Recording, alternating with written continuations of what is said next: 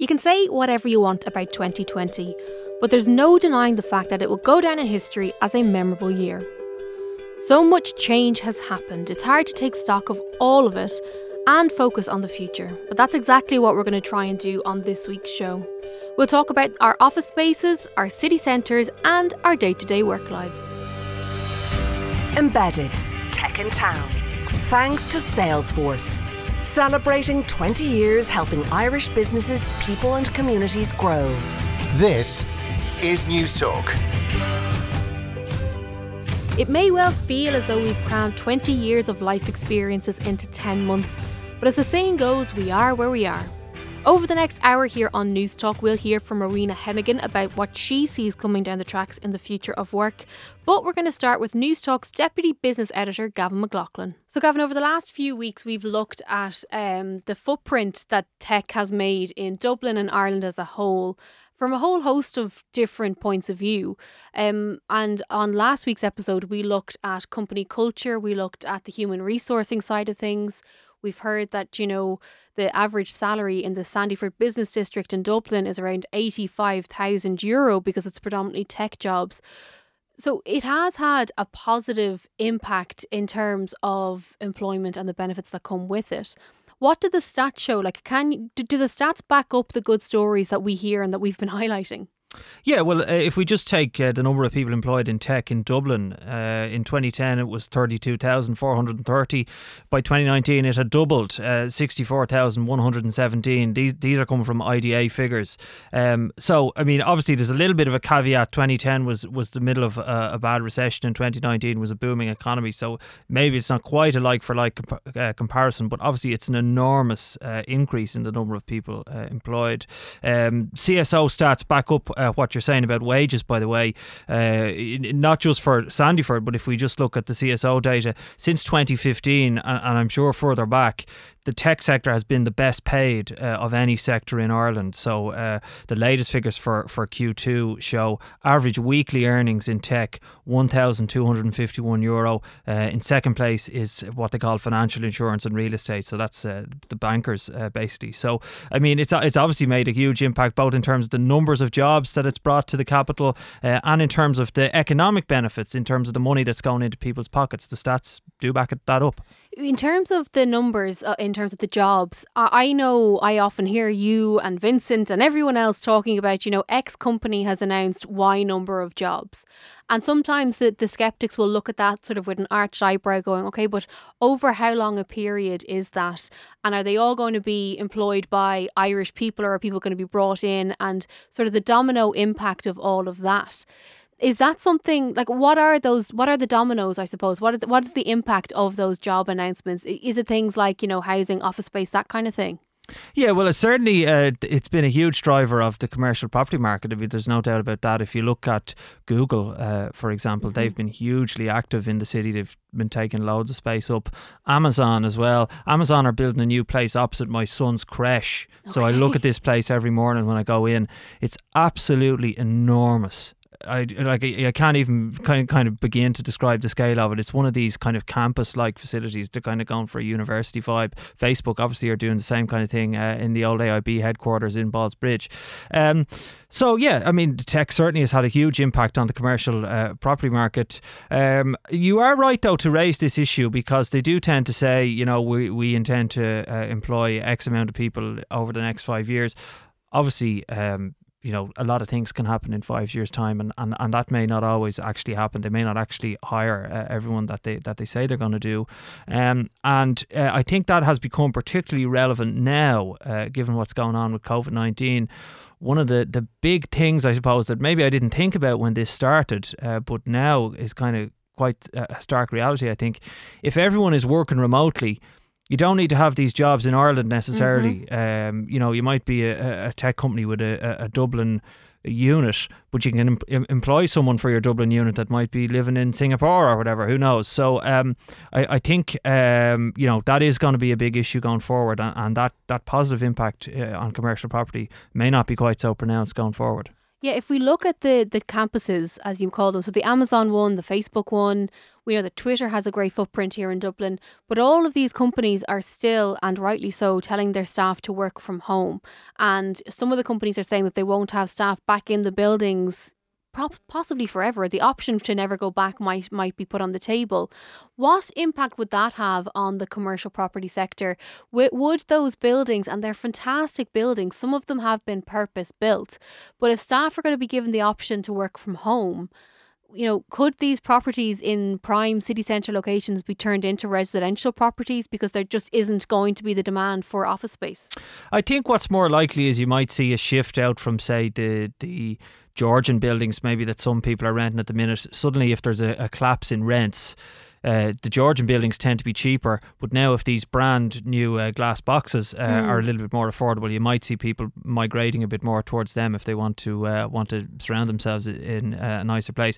Yeah, there is going to be a problem. I think there's no doubt about that, and it has, I think, shown us that maybe we've got the balance wrong in the city in terms of how many people live here, in the city centre, because now that so many people are working from home, you can see the impact that there has been on footfall. It's been enormous because, there isn't sort of a natural living community of people maybe to pick up some of the slack that's been lost from commuters who aren't here anymore. So it has highlighted that there is, I think, a problem with the balance. And you're right, there may be an opportunity to look at sites that would have been turned into commercial property. Now maybe they can be apartments instead.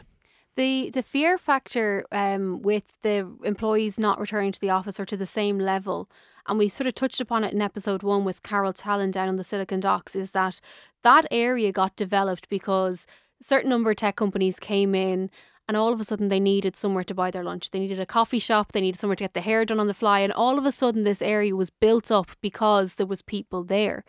If those areas if there's not a reimagining, I suppose, of how we use that space, Dublin could be a very, very different place in 5, 6, 7 years. If our population does remote work and maybe we all move to the country to live by the seaside and it's glorious, what's going to happen to our city centre? Well, I don't really know is the answer. I mean, there is definitely a spectre of these places kind of being, for want of a better word, ghost towns, and they're kind of almost like that already at some times of the week. I mean, I would say the IFSC on the other side of the Liffey from Silicon Docks, that's maybe a little bit better in terms of having apartments and all that integrated with what's going on down there. But still, if you go there at a weekend or certain times of the day, it is really dead. There's very, very few people around, and Silicon Docks is the same. So yeah, obviously, if it's like that more often, it is kind of a dispiriting prospect, and yeah, maybe you do have to look at these properties that are there and repurposing them and doing something a bit different. But I mean, the other way of looking at it is that it's an opportunity maybe to correct this problem that we're referring to, and maybe you have a chance to get more people living in the city centre and make it more of a living city. That would be good. And, I walked down Grafton Street here near Newstock Towers the other day, and the number of properties that are boarded up now, so the retail space, it's very grim. And it took me by surprise because you and I spoke about this briefly, I think, during our Future of Work series. But looking at some of the shops that I would have spent from when I was a kid right up until all this started, so much time in, like whether it is like Monsoon and Accessorize, there was the Urban Decay shop, but there's a few really big brands and they're just gone. And I was walking down Grafton Street going, geez, what's going to happen to places like this? Because we are in unprecedented times. I know it's been said 1,000 times before, but if you think that this isn't just one sector, it's not just that shops are shutting up, offices aren't as busy as they used to be, the footfall isn't there. We are going through a big shift at the moment.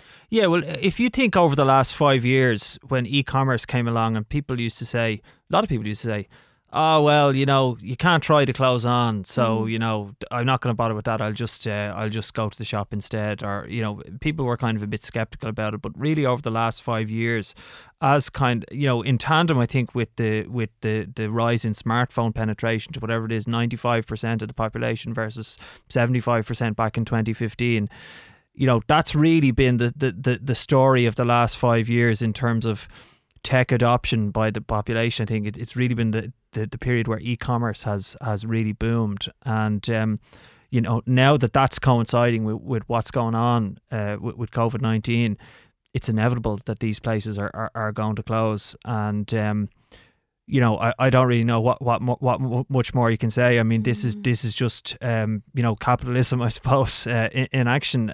People are turning away from the shops; they're going to something else, and the consequences are all those boarded up units that you're talking about. It's very, very sad. Earlier in the series, we heard from Leo Clancy from the IDA, and he was talking about how they've had to reimagine how they introduce Ireland to these big tech companies that they're trying to woo and bring them to Ireland. He was saying they're now doing virtual tours of Ireland, which is great because you don't spend 6 hours trying to get from one side of Donegal to the other. You can just do a YouTube video and it's grand. Do you think that Ireland's reputation as a tech hub is at stake if these big tech companies don't continue to come here? If we all do embrace that remote working thing, and if you don't you could be hired by Google working in Dublin, but Google don't necessarily have to have a footprint here. Sure, they don't. Yeah, no, they don't. I think it will make a difference. Probably fairly marginal. I mean, from talking to people in the IDA that I've been speaking to over the last 6 months, they do kind of say that it does make a difference if you can meet people in person, have the pint of Guinness or whatever it is. That does help if you can do that. But I think our reputation at this stage is very well established, and I think all these companies know what we're about. We've a long track record, Apple, the likes of going back to the 80s or whatever. So I wouldn't be too worried about that. I think we're fairly well established. The threat really isn't so much the COVID-19 stuff, it's more the multinational tax reform efforts that are going on. And if obviously they're looking to try and have a solution where basically all the OECD countries agree to it, and if that happens, it will be bad for us. But it could be even worse if there isn't a solution agreed at that level, and some countries start going off doing their own thing, like say for example the US decide they're going to put a super tax on companies that are based in Ireland to try and get the jobs home. So that's the thing that would worry me more than companies not being able to come on site visits. I think our reputation is pretty good in that sense. One thing that I've been thinking about, and I don't know if it's just the doomsday brain on me, but if Ireland wasn't the Silicon Valley of Europe anymore, so if the tech side of things was to dry up, what's our next big thing? What is is there another sector that we could all live off, and instead of coding, we'd be doing that instead? Well, I suppose, it'd be pharmaceuticals, I suppose, is the one that comes to mind. I don't know, does that count as tech or not? Because some of the pharmaceuticals manufacturers probably would say that they're tech companies with some of the cool things they do to manufacture all these products. So, that sector is doing very, very well over the last 6 months, obviously, given what's been going on. There's a lot of demand for the products that they make. So, we're not just wholly reliant on what's going on in the tech sector. There are other things there too. But I am a little bit worried about sort of our own indigenous enterprises. And there have been a number of reports, the National Competitiveness Council, for example, have been warning about this, that because, despite the fact that the multinationals are so productive and they're so good, it kind of serves to mask the fact that our own SMEs are maybe lagging a bit behind when it comes to productivity. And the fear would be, if what we're talking about happens, if a problem emerges with the tech sector or with the pharmaceuticals or whatever, that maybe what's left isn't kind of cutting edge maybe in the way we'd like. So I definitely think there needs to be a bit of work done to try and increase innovation and productivity at our own indigenous companies. Probably the education system is the key to that. Yeah, I think one of the good things, I even used to, 'cause I don't know who initially said it, but Ivan Yates used to always say, never waste a good crisis. He always paraphrased that thing of never waste a good crisis. There's always opportunities to be had during a crisis. And I think we are good at that. There's always the entrepreneurial spirit that comes out in weird ways. It happened during the recession, and I bet it's happening now.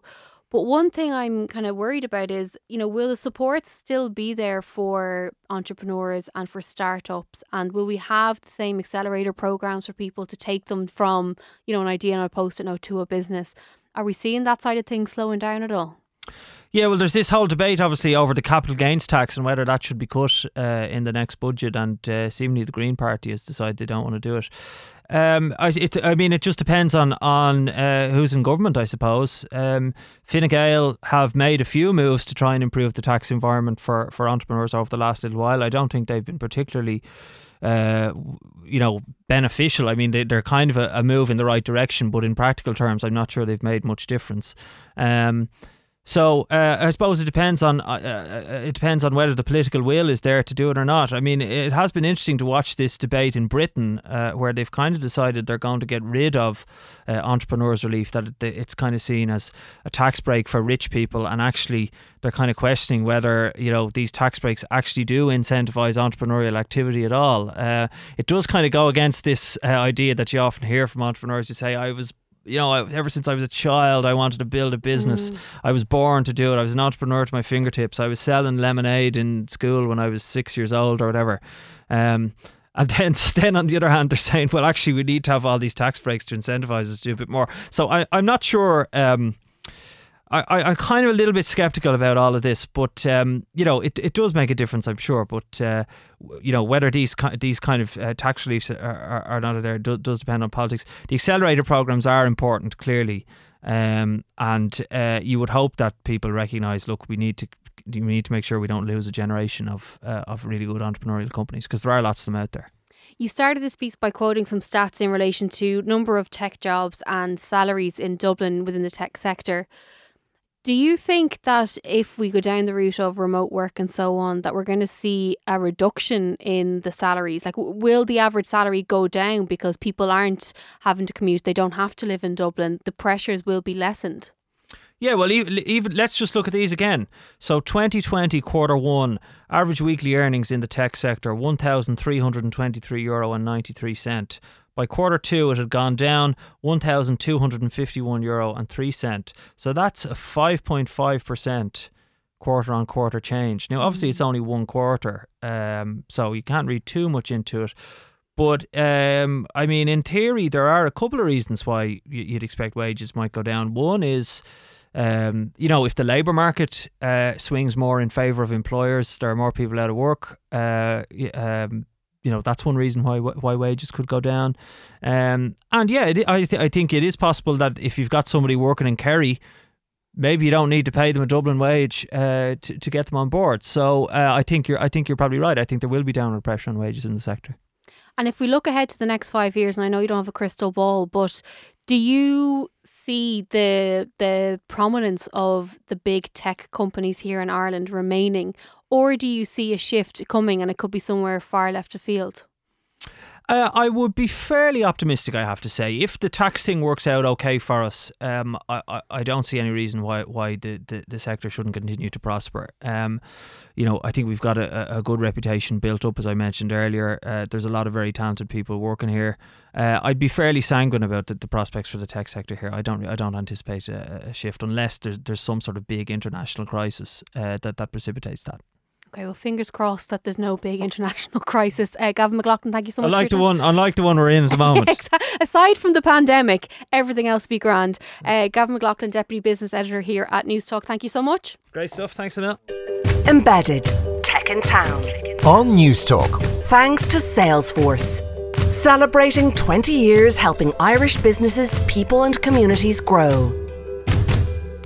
We're continuing our focus on the future here on Embedded Tech in Town with Jess Kelly on News Talk. And I'm delighted to be joined by remote working specialist Rowena Hennigan. Rowena, not only are you a remote work expert, but you kind of practice what you preach and have been doing for some time. Tell me a little bit about your own background and remote working experience. So I started remote working. I was kind of well into my career, Jess, in 2007. I had been travelling quite a lot and came back to Ireland and got a contract at what was then known as Nortel in Galway. I'm originally a Galway girl. And as a part of a couple of projects there, we had fully virtual teams. So there was a couple of us based in Galway, but most of the rest of the teams were based, all around the world. So Nortel is now actually Avaya, which people might know the name of. And obviously there's Cisco in Galway as well. There's big sort of history there of enterprise telecommunications. But when I started working on those projects, it really opened my eyes to, because I never met some of the team members that I worked very well with.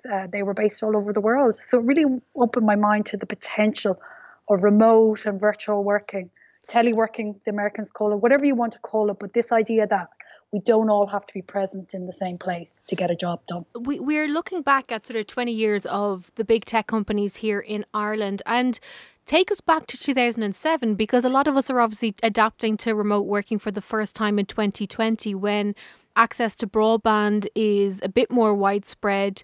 The devices have come on so much more. Even phone signal, mobile phone signal has improved dramatically. So what were the challenges back in 2007? Well, back then there was early days of something called Microsoft Communicator, which would be a very light messaging system, for want of a better term, but it did take away that sort of, there was email as well, but we would tend to use a lot of this kind of simple messaging. There was a lot of calls, not video, obviously back then it was more audio calls. But I have to say, in that particular time, that my first exposure, the processes and the operations were very, very clear in those Nortel teams, and that was a huge advantage back then.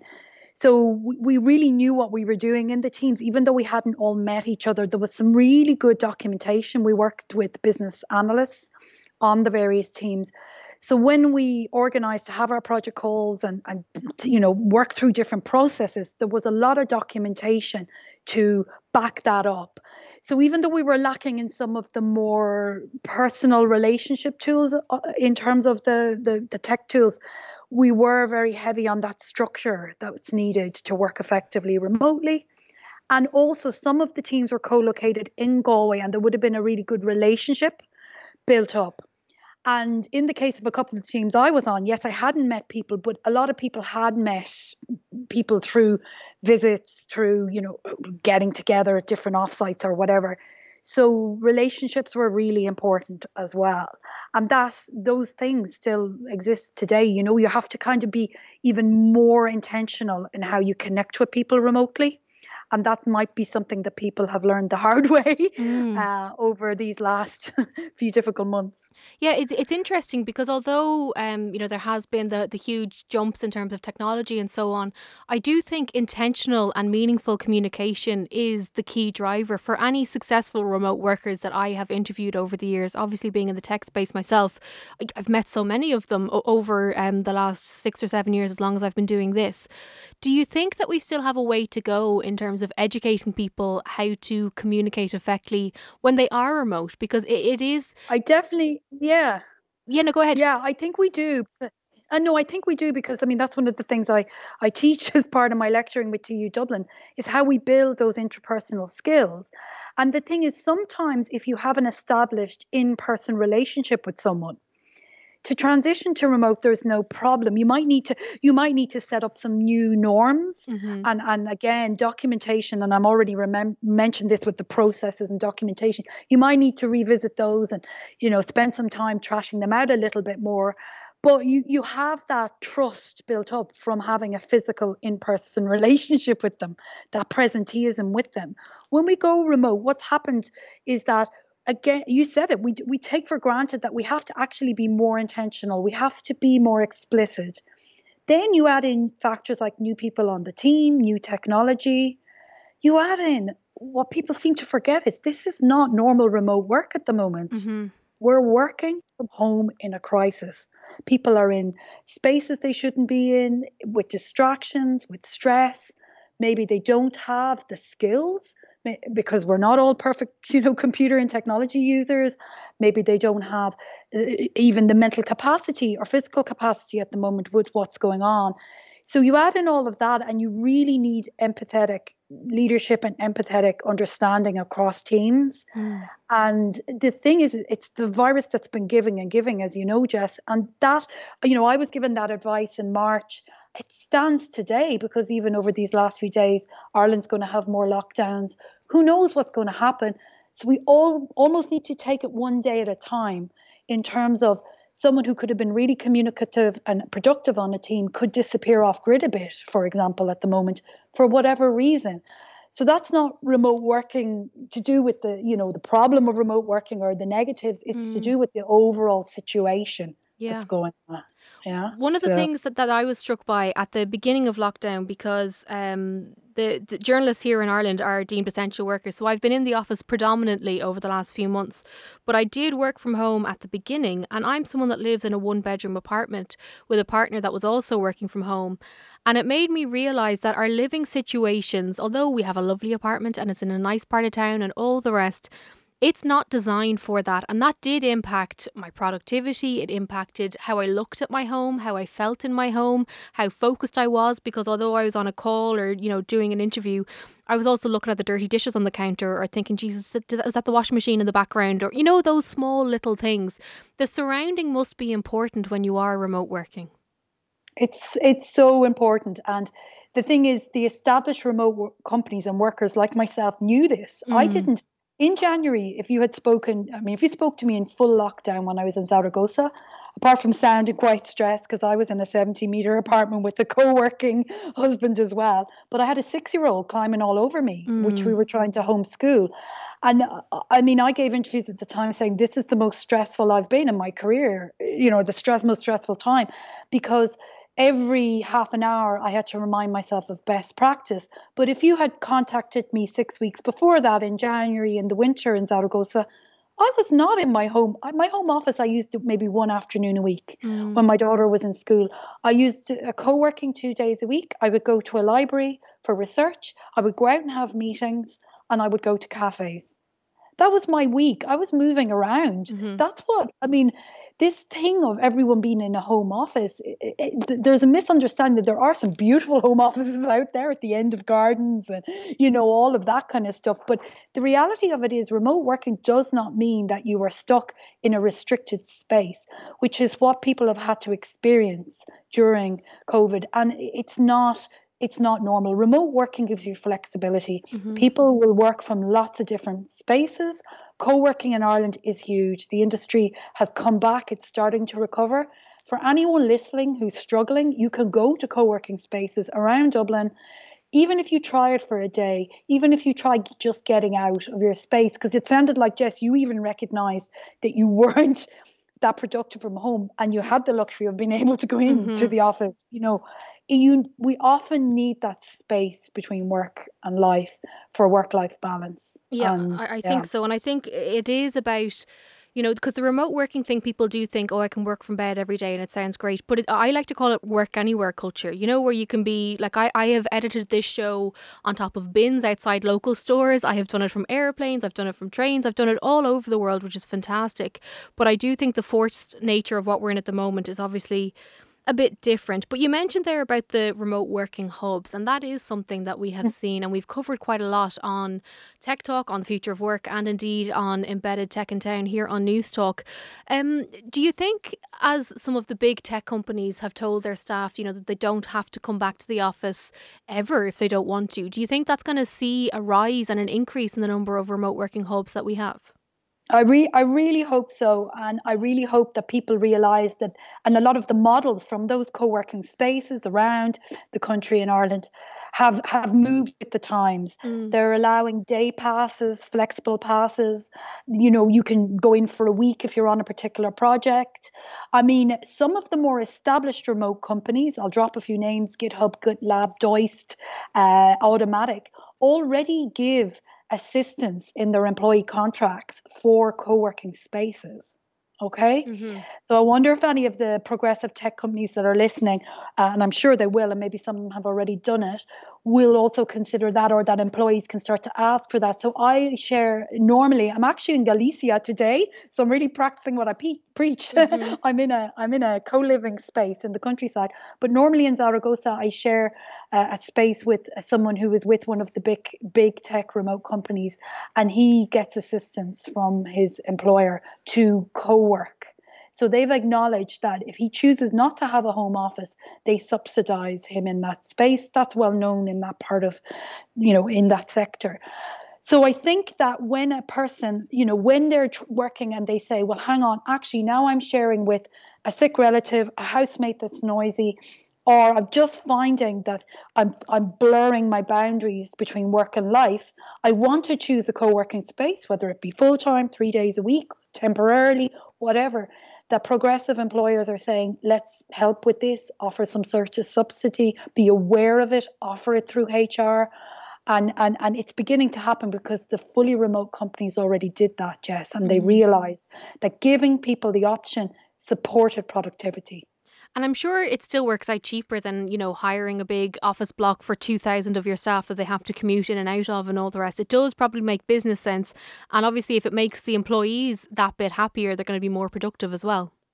Of course, and the other thing is it's much more flexible. How many leases? Well, I'm not sure, but in terms of the membership, it wouldn't be as restrictive in terms of contract with real estate and leases. So that and that reason alone, you have people out of just being in a home workspace. What's really interesting for me is the fundamental of the commute. And even when I'm only walking to a co-working space, which is 10 minutes down the road in Zaragoza, my mental health is so much better when I've separated work and life and I'm going and commuting to work and coming back. So it's the best of both worlds to have that break between where you work and where you live.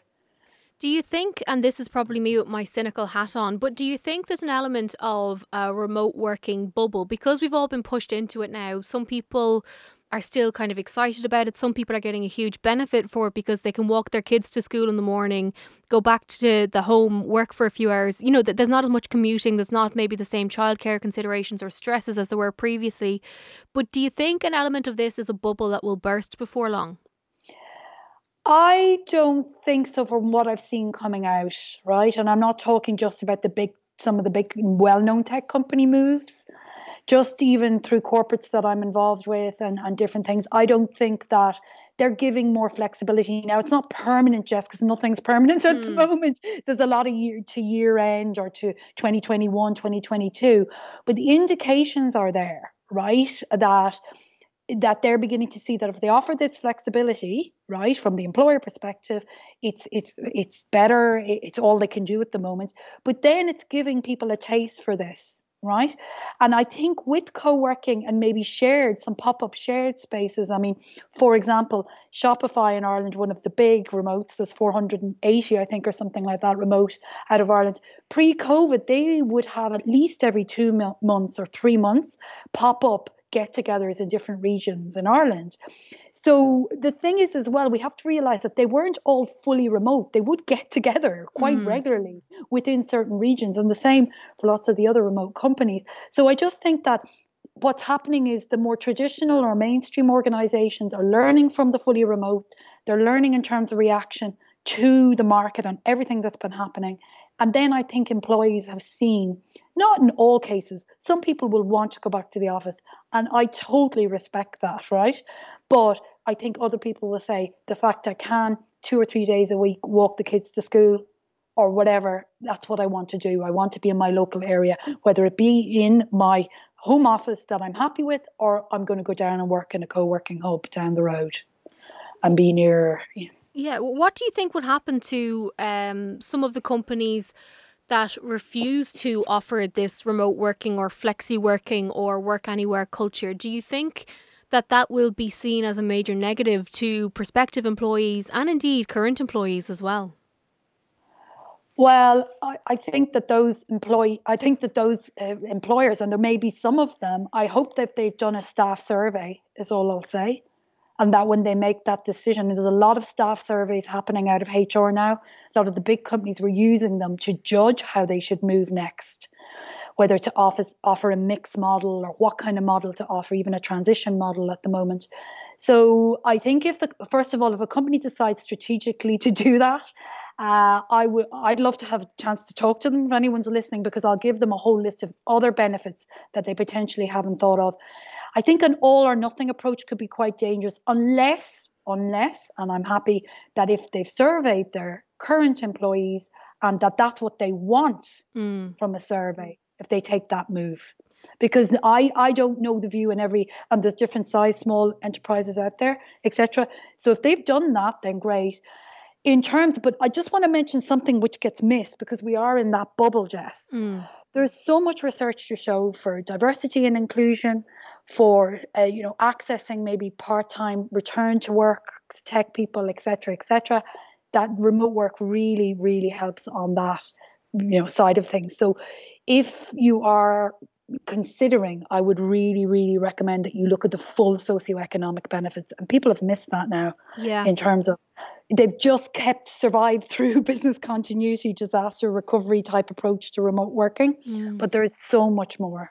Yeah, it's interesting. I interviewed Anne O'Leary, the CEO of Vodafone Ireland, last year now at this stage, I presume. And it was an interesting conversation because I was talking to her about how and why they instill all of these brilliant different HR policies that they have. So they don't have meetings before a certain time in the morning. They don't have meetings after a certain time of the day. People can kind of come and go if they want. They can do 4-day weeks. They can do 3-day weeks. All she cares about is once they get their work done. And I said to her, as the CEO, how does that work for your business? Does that not impact your bottom line? And what she said is by having these policies in place, it actually opens up a whole host of people that maybe would have discounted themselves from the workforce because they thought, you had to be in 5 days a week, 12 hours a day.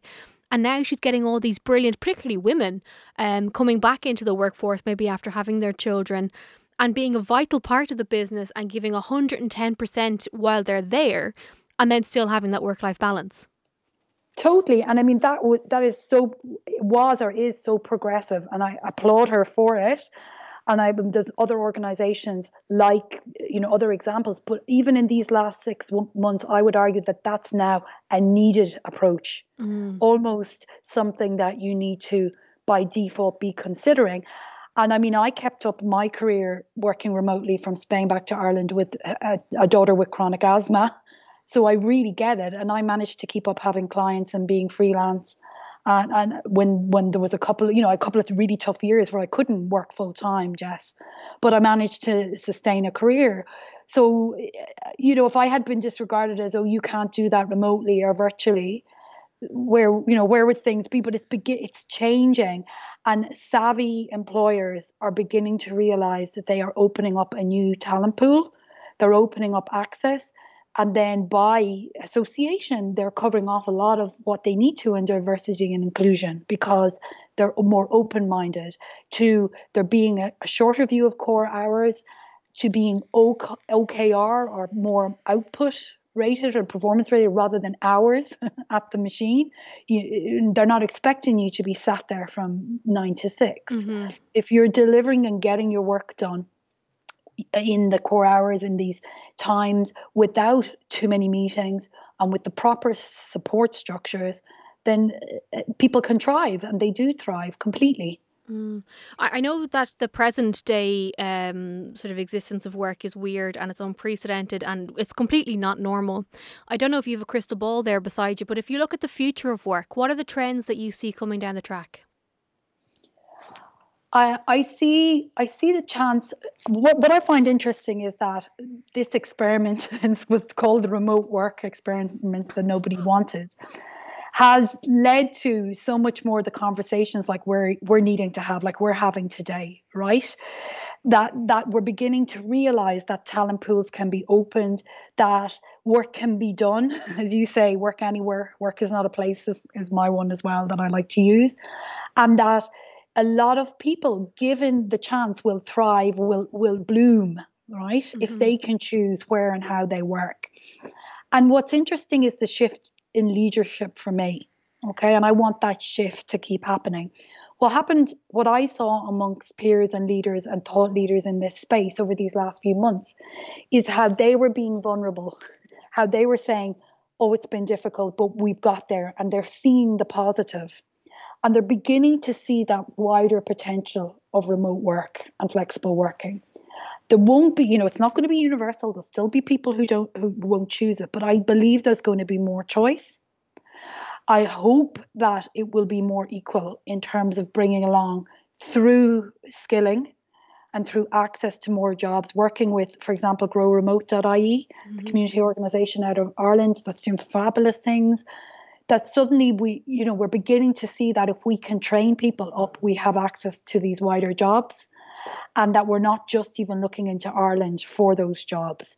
So I see potential, and I see it through the crisis. Because I hear and I see the right actions, but I hear the right conversations happening.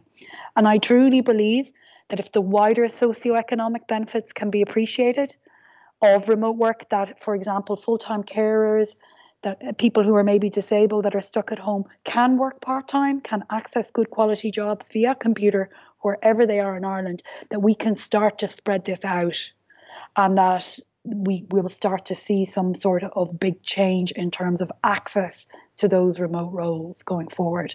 And that's what I believe is going to happen. Well, look, that is a nice, positive, hopeful tone to leave things on. Rowena Hennigan, thank you so much for your time. My pleasure. Thanks, Jess.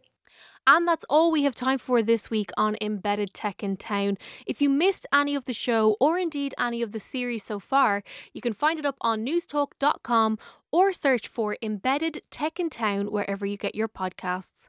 My thanks to researcher Sonia Tutty. Until next week, from me, Jess Kelly, take care. Embedded Tech in Town on Newstalk. Thanks to Salesforce. Celebrating 20 years helping Irish businesses, people and communities grow.